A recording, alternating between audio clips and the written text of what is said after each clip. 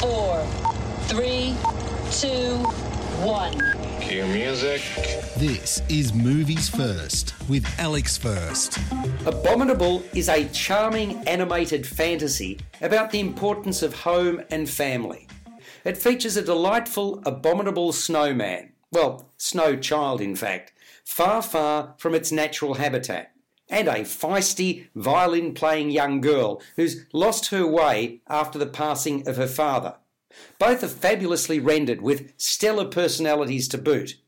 Abominable takes us on an epic 3,000-kilometre adventure from the streets of a Chinese city to the breathtaking Himalayan snowscapes.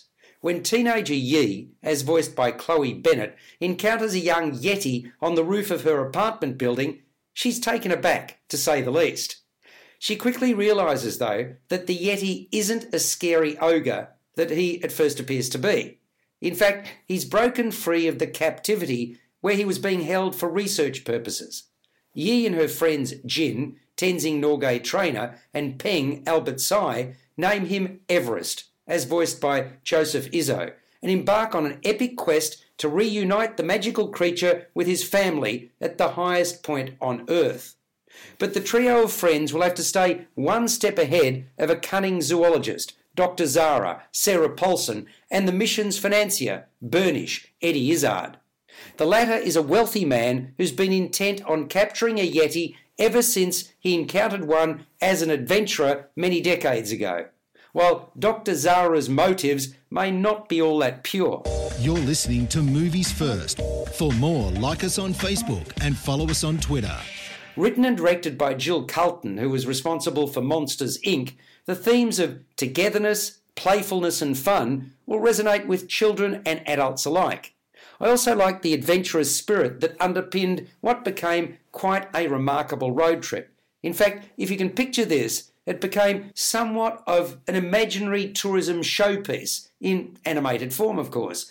Quite a clever notion which works well with the narrative. The hair-raising moments are punctuated with magic because, make no mistake, this is a beastie with special powers. And talking of special, watch out for an ongoing gag involving what are called whoop snakes. Nice one. One of the most delightful characters is Yi's say-it-as-it-is grandmother, Nene, as voiced by Tsai Chin, who cooks delicious dumplings and wants her granddaughter home more.